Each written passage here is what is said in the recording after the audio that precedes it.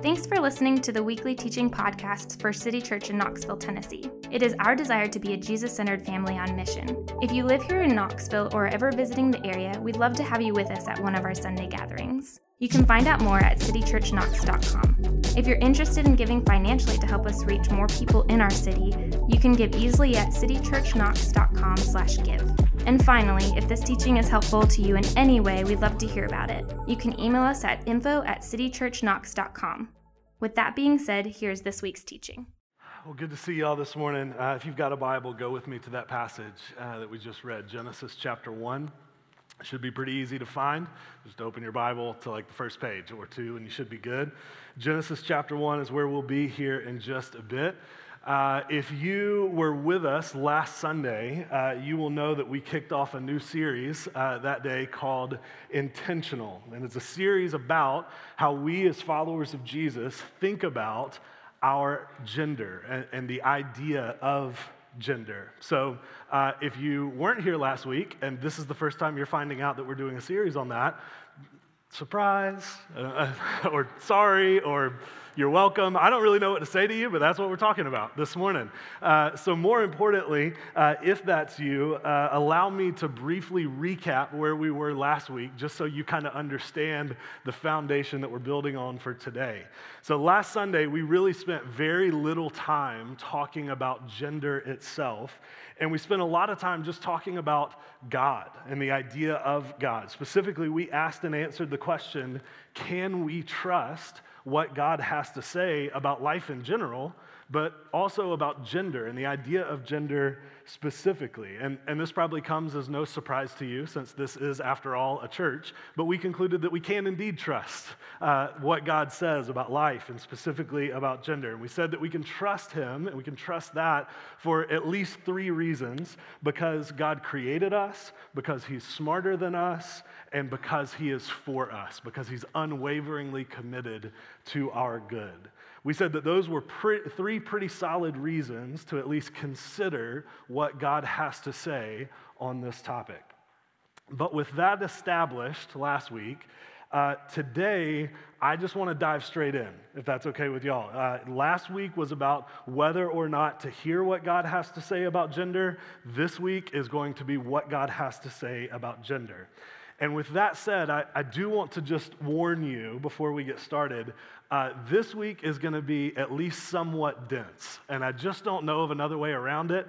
I tried to make it not dense, and it didn't work, so it's just going to be dense. I have to lay out a lot of really foundational ideas about what we're going to cover that we can then build on and make it really practical over the coming weeks of this series. But today I just need to unpack some big foundational ideas from the scriptures.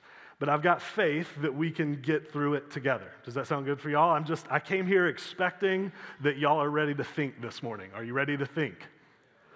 I was really hoping for that answer because I had nothing else planned. If you said no, so that's very reassuring for me.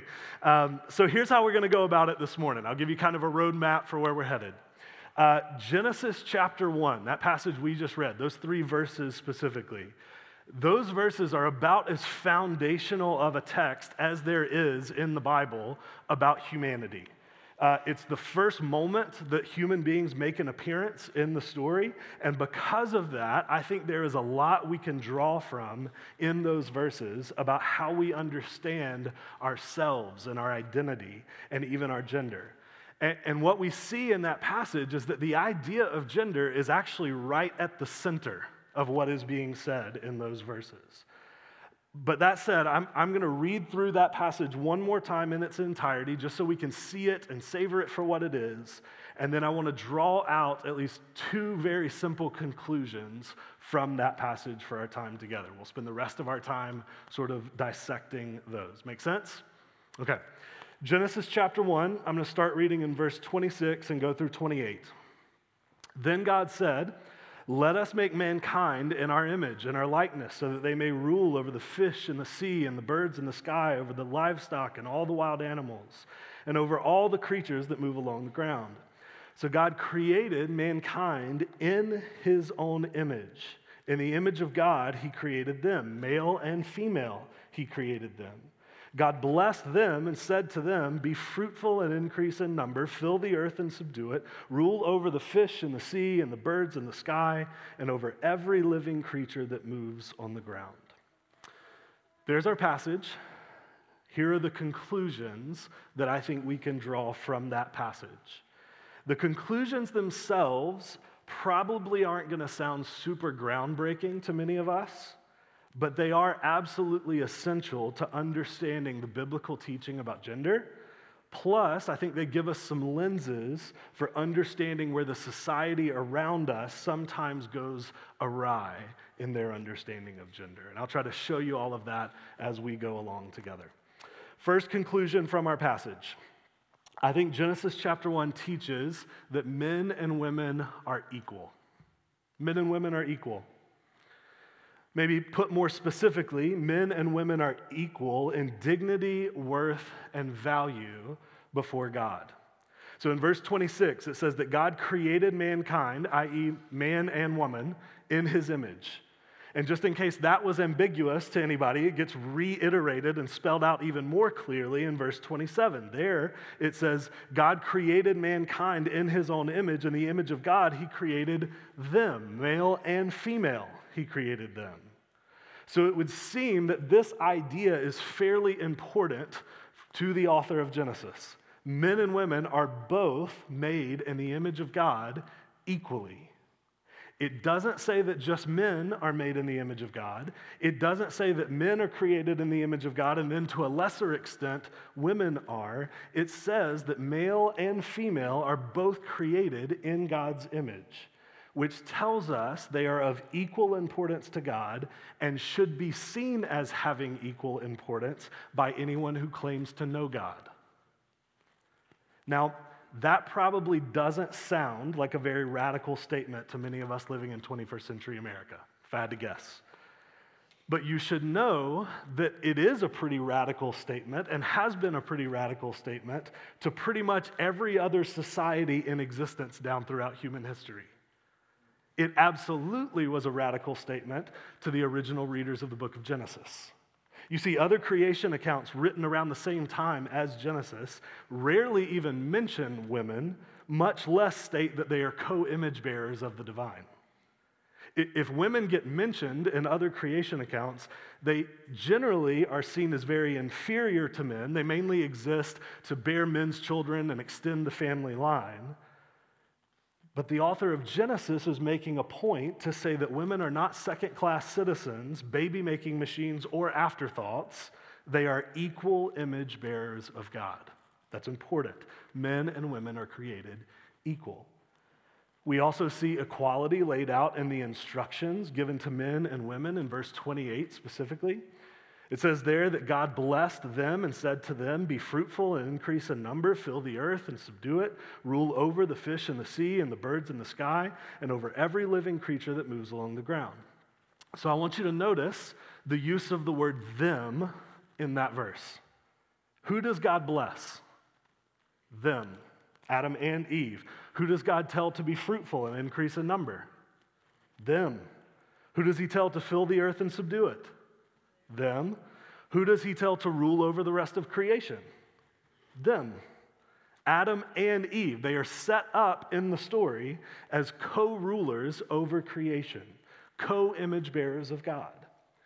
I think we also see equality laid out in Genesis chapter 2, where the story actually zooms in a little bit on the creation of Adam and Eve. We're told there in chapter 2 that God creates Adam, and he gives Adam the task of working the garden and taking care of it. But then he says it's, quote, not good for Adam to be alone. Adam needs help. The task that he's been given in the garden is too great for him to complete on his own. So there's this really peculiar passage that takes place where God brings a series of animals in front of Adam as potential partners in the task there in the garden. Adam names and subsequently dismisses each one of those animals. None of them are fit co-laborers for Adam. But then God creates Eve, he brings her to Adam, and Adam says this about Eve. We'll put it up on the screen. He says, "This at last is bone of my bones and flesh of my flesh. She shall be called woman because she was taken out of man." So do you hear what Adam is saying there? in the story. He's saying essentially, this one is like me. This one is like me, bone of my bones, flesh of my flesh. In other words, the similarity between him and the woman is what prompts him to realize that they were meant to be together, that they were meant to work together.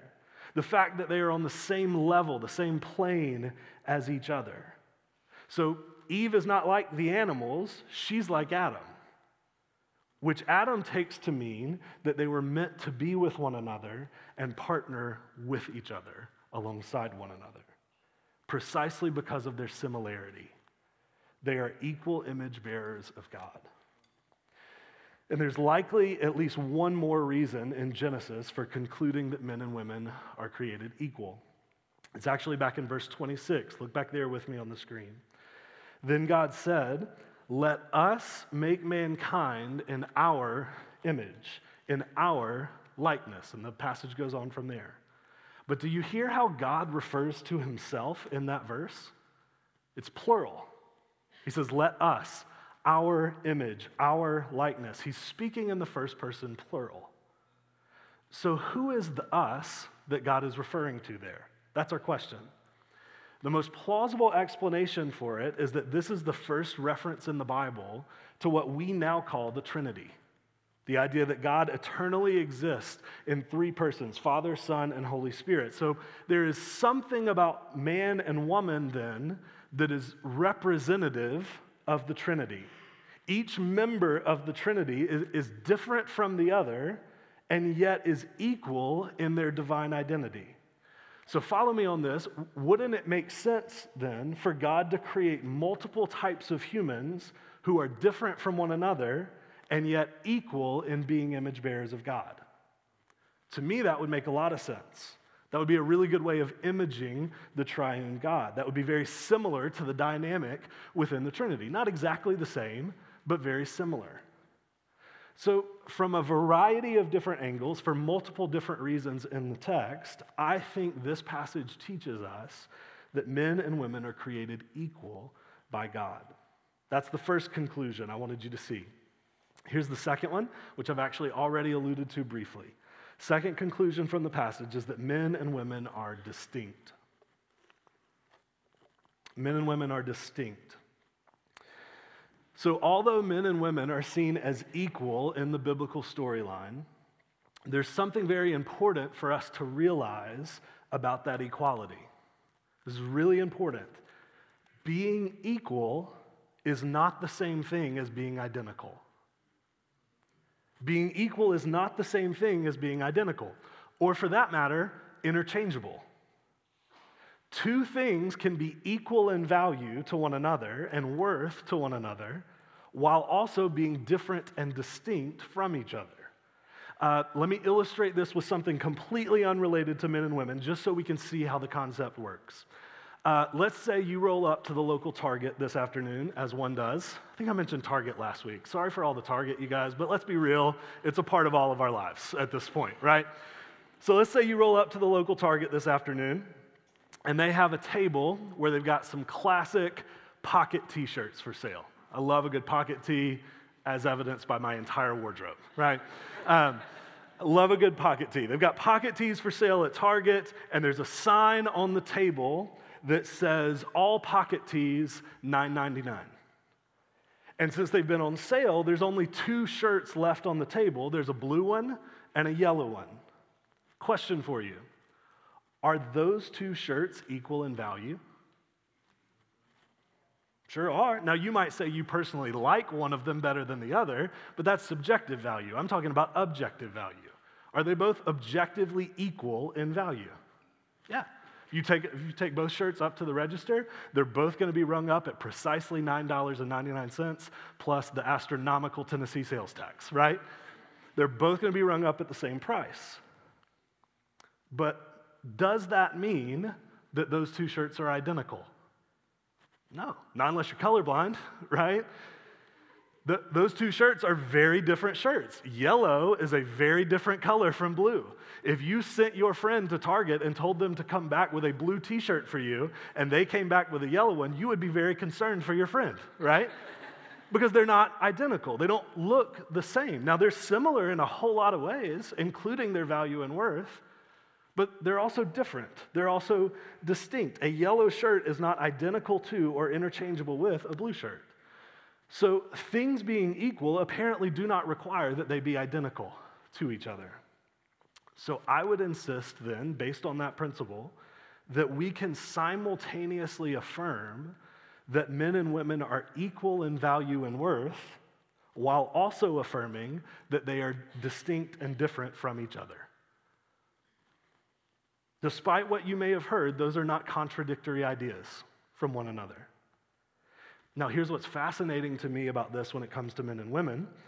Scientifically, quite a few studies have now shown that the more equality there is between men and women in a particular society, the more measurable distinction we begin to see between men and women in that society. One reporter called this phenomenon, quote, one of the best established findings in psychology, even if no one can properly explain it. But I think we can explain it.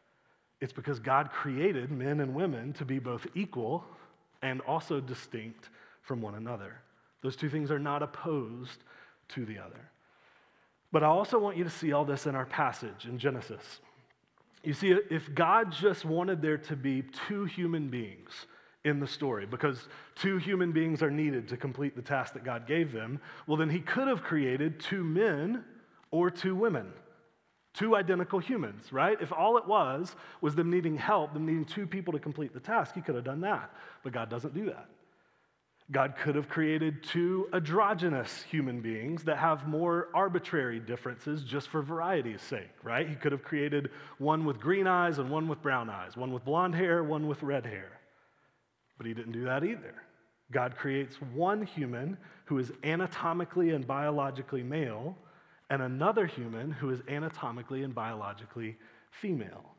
So why is that distinction the one that gets the airtime in the story?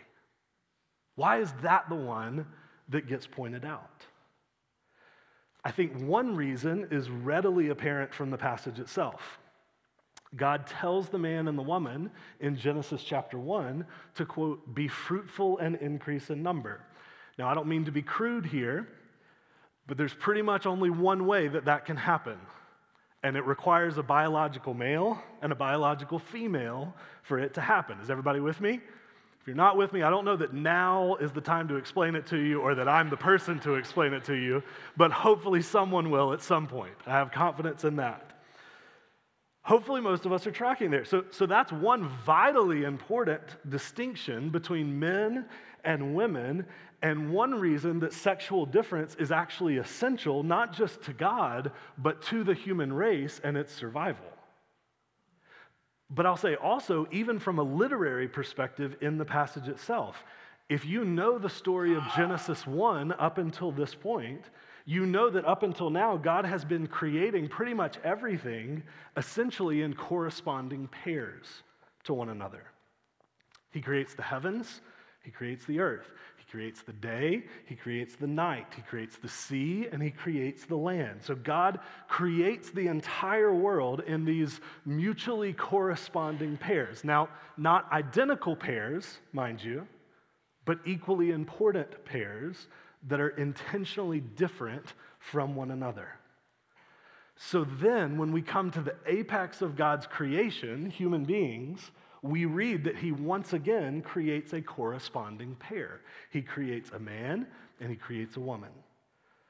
So these two categories, male and female, they aren't arbitrary, nor are they just one of many ways of categorizing human beings.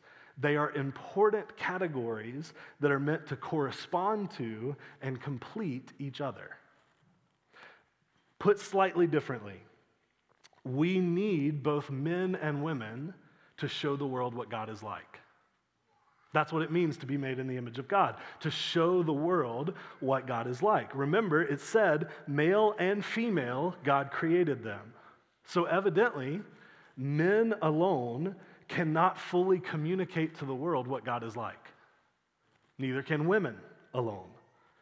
For the world to truly comprehend and see what God is like, we need both men and women as image bearers.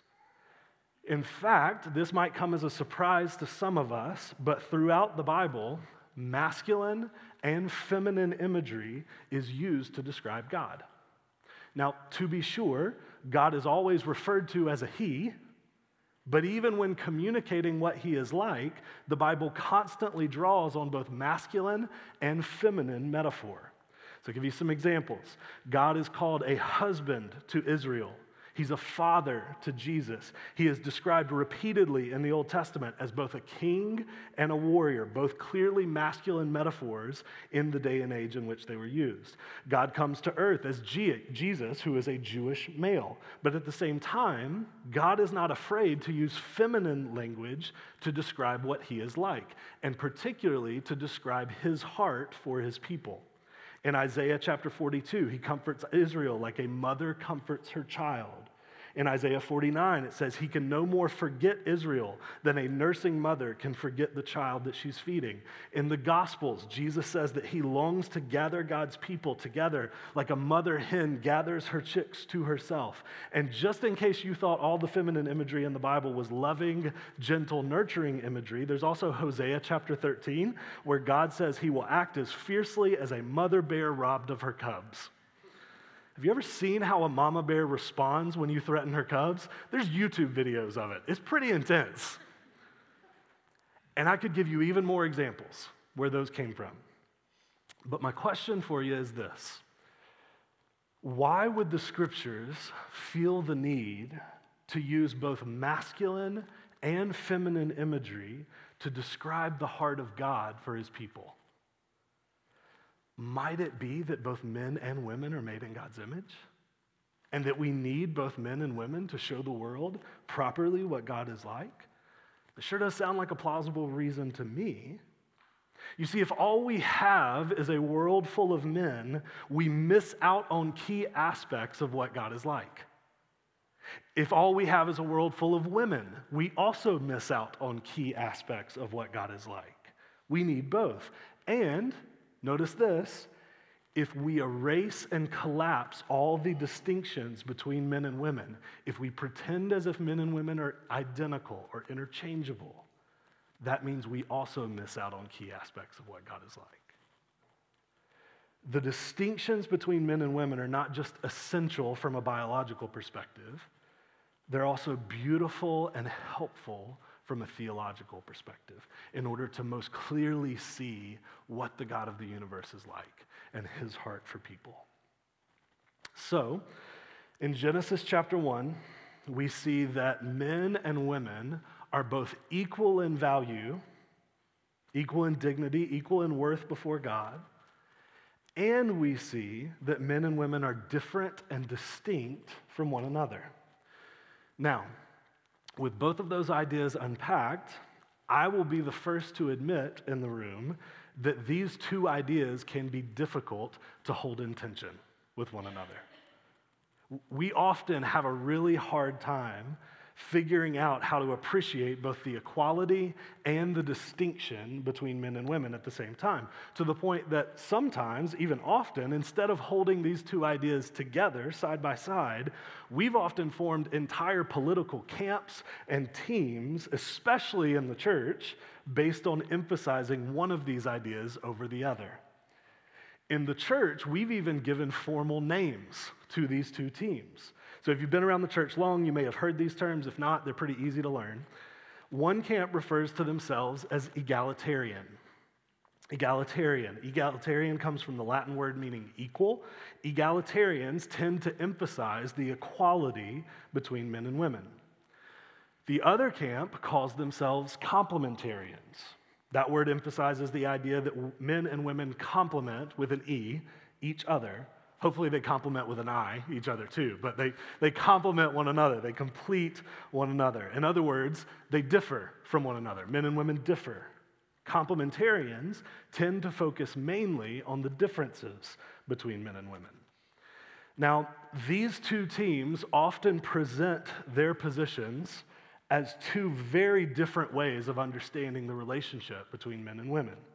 Sometimes they do that nicely, and sometimes they do it quite passive-aggressively. Sometimes they do it aggressively. There's an entire realm of Christian publishing that is just these two camps writing books and blog posts at each other, arguing for their respective positions. But all my cards on the table this morning, I personally find the names of these two particular camps a little disorienting and a little unhelpful. And here's why. I think these two camps are often, not always, but often, guilty of splitting apart two beliefs that I think God meant to be held together. I think they split apart two beliefs that God meant to be held together. So egalitarians want to make sure that we know men and women are equal. Complementarians want to make sure that we know that men and women are distinct. But think back to our passage earlier. Which one of those is true from the Bible's perspective? Are men and women equal or are they distinct? Yes. So you see the problem. To me, being asked if I am a complementarian or an egalitarian is like someone asking me if I am a Tennessee football fan or a Tennessee baseball fan. You have to pick one. Do I, though? Do I have to pick one? I mean, it's not like they play each other. Like, I feel like I could like both teams. Nope, you got to pick just one. Can't like both. It's like, I just don't think that I do. I don't think I have to pick one of those teams. That's kind of how I feel about picking the label egalitarian, complementarian. I feel like I'm being forced to pick between two things that God cares about, and I refuse to do that. But there's also a functional reason that I find those labels unhelpful at times. Often, when you separate people into teams, both teams start focusing way more on distinguishing themselves from the other team than they do aligning their team with the Bible. I think that's actually the core of the problem. All of a sudden, contrast with the other team becomes the goal instead of biblical accuracy and compassion becoming the goal. And eventually, I think what starts to happen when you have these two teams so clearly defined is that people start moving towards the extreme edges of each team just because they want to distinguish themselves from the other side. And indeed, this is often what happens with egalitarians and complementarians. People who are passionate about equality feel like they have to overstate their position just to make sure it gets heard. So in order to make sure that men and women are seen as equal, they end up communicating on purpose or by accident that men and women are actually identical or interchangeable. And on the extreme end, people on this camp will end up saying that the idea of gender is actually entirely socially constructed. That in reality, there are no actual distinctions between men and women, just the ones that we made up over the years. But here's the thing, the other side does this too. Sometimes people who are more complementarian in their theology, they get so alarmed by the people out there in the world who they think are trying to erase gender distinctions that they start overstating the distinctions for effect. They write books, for instance, about how men are from Mars and women are from Venus. That's how different we are. We're actually from different planets altogether. And that seems harmless until you realize that it actually impacts the way that men treat women and the way women treat men. We end up feeling like it's hopeless to find anything in common with the other gender. We just have to learn how to cope with our differences, which, if we're honest, usually looks like rolling our eyes at the other gender and getting exasperated at how much of an alien they are to us. But I want you to see this morning, God didn't ever intend for us to have to choose whether we think men and women are equal or whether we think men and women are distinct. Both can be true. In fact, both are true according to the Bible. But as always, what God intended to be held together, Satan loves to tear apart. And he often uses our sin to do that. So we end up with a world where many are trying to take men and women and make them identical in the hopes of showing that they're equal, and a world where many are trying to insist that men and women are complete opposites just to communicate that they're distinct from each other. So listen, because of all of this, This means that you're not crazy if you are looking at parts of our society right now and thinking to yourself, man, it feels like we need more equality between men and women here. It feels like here men and women are not being treated as if they are equal in worth and value, and that needs to change for the sake of our society. I would argue there are quite a few places in our society where that is a completely accurate assessment of the situation. It is not wrong for a follower of Jesus to push for more equality between men and women, as long as when you say men and women are equal, you don't mean they should be identical and interchangeable. And you are not crazy if you're looking at parts of our society right now and thinking to yourself, it sure does feel like we could use more meaningful distinction between men and women here. It seems like we're trying to erase the beautiful difference between the genders, and I don't think we have to do that. You're not crazy if you're thinking that, because I would argue there are many places in our society where that is completely an accurate assessment of the situation. So it isn't wrong for followers of Jesus to push for appreciating the differences, the beautiful distinctions between men and women, as long as when you say men and women are different, you don't mean one is better and more important than the other. But I'll also say this, if you are looking around our world and you only ever see one of those things as the problem and not the other, I would argue you may not be looking close enough. You may be overlooking at least half of the problem, as it were. You may be looking through the lenses of your particular team or camp instead of through the lenses of the scriptures. And more importantly, you may be neglecting a significant piece of the heart of God for people. If God intended both men and women to be both equal and distinct, it would follow that the enemy would want to distort that understanding on both ends of the spectrum, not just one or the other.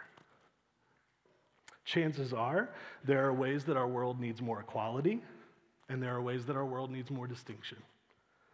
It's so important that we learn how to hold those two ideas in tension with one another.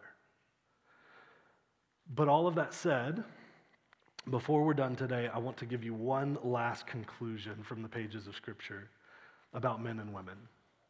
And this one, to me, believe it or not, is even more important than the two we just mentioned already. Here's the third conclusion. There is something more important than equality and distinction. There's something more important than equality and distinction. As important as equality and distinction are, neither of them are of ultimate importance in the Bible. They both matter deeply, and because they matter to God, they should matter to us as His people as well, but neither of them are ultimate. They are not the ultimate aim of following Jesus. The ultimate aim of following Jesus for men and women is Christ-likeness. It's Christ-likeness. In the Bible, we are not primarily encouraged to be formed more into a certain defined image of our gender. We are primarily encouraged to all be formed into the image of Jesus. I'll give you a few examples, just so you know I'm not lying, from the Bible. 4 different examples. Romans 8, verse 29. We'll put these on the screen.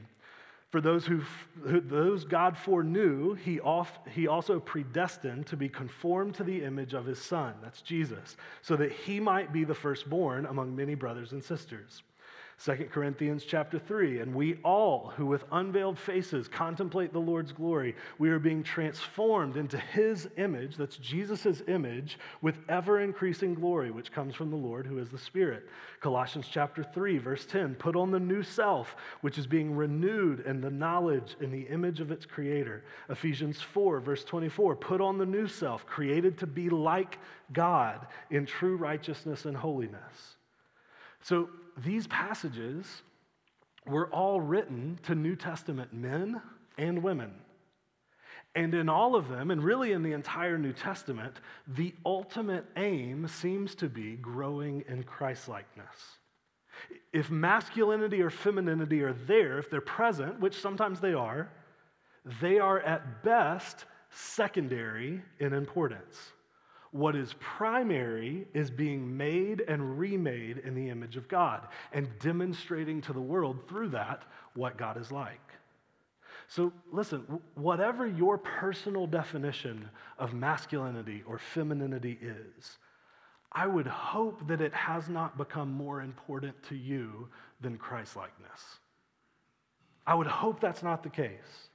I would hope that as a follower of Jesus, you are at least more focused on helping men and women around you become more like Jesus than you are focused on helping them become more masculine or more feminine. Now, is being formed into the image of Jesus going to look a little bit different for a man than it does for a woman? I would imagine so, right? Because men and women are created distinct from one another. It'll probably look different in a lot of ways. It'll probably look similar in a lot of ways. But the ultimate goal for all of us is Christ-likeness. If for no other reason than the more we are all formed into the image of Jesus, the more accurately we will reflect what he thinks about men and women, about equality and distinction at the same time. If those two things are embedded within the heart of God for his people, they will become more and more a part of our heart as we are formed into God's image. Does that make sense? So for the next 2 weeks, we are going to talk about how we view ourselves as men and women in God's family. We're going to dig into some specifics about masculinity and some specifics about femininity. The 2 weeks after that in the series, we are going to talk about how we approach our relationships with each other as men and women, both friendship and marriage. But today, I just want us to end thinking about Christ-likeness. Because listen, no amount of increased masculinity in a person can make up for a lack of Christ-likeness. No amount of increased femininity can make up for a lack of Christ-likeness. Whether it's how we view ourselves individually or how we view each other as men and women, it all has to start here for followers of Jesus. Am I becoming more like Jesus? So in a moment, all of us who are followers of Jesus are going to approach the tables to take communion. And as we do that, this is what we're saying. We're asking Jesus, by the relationship made possible through the cross, by the power of his Spirit dwelling within us, we are asking Jesus to make us more like him. All of us. As we eat of the bread and we drink of the cup, we're remembering that this whole thing, all of this, is ultimately about him. It's about Jesus. It's about Christ-likeness. It's about us becoming more like him. It's not ultimately about gender or masculinity or femininity. Those things are important. They're very important. But they're also secondary in the kingdom of Jesus. It is primarily about knowing and becoming more like Jesus. Jesus is most important, and all of this is about him. Everything else at best is secondary. Let me pray for us, and we'll go to the tables.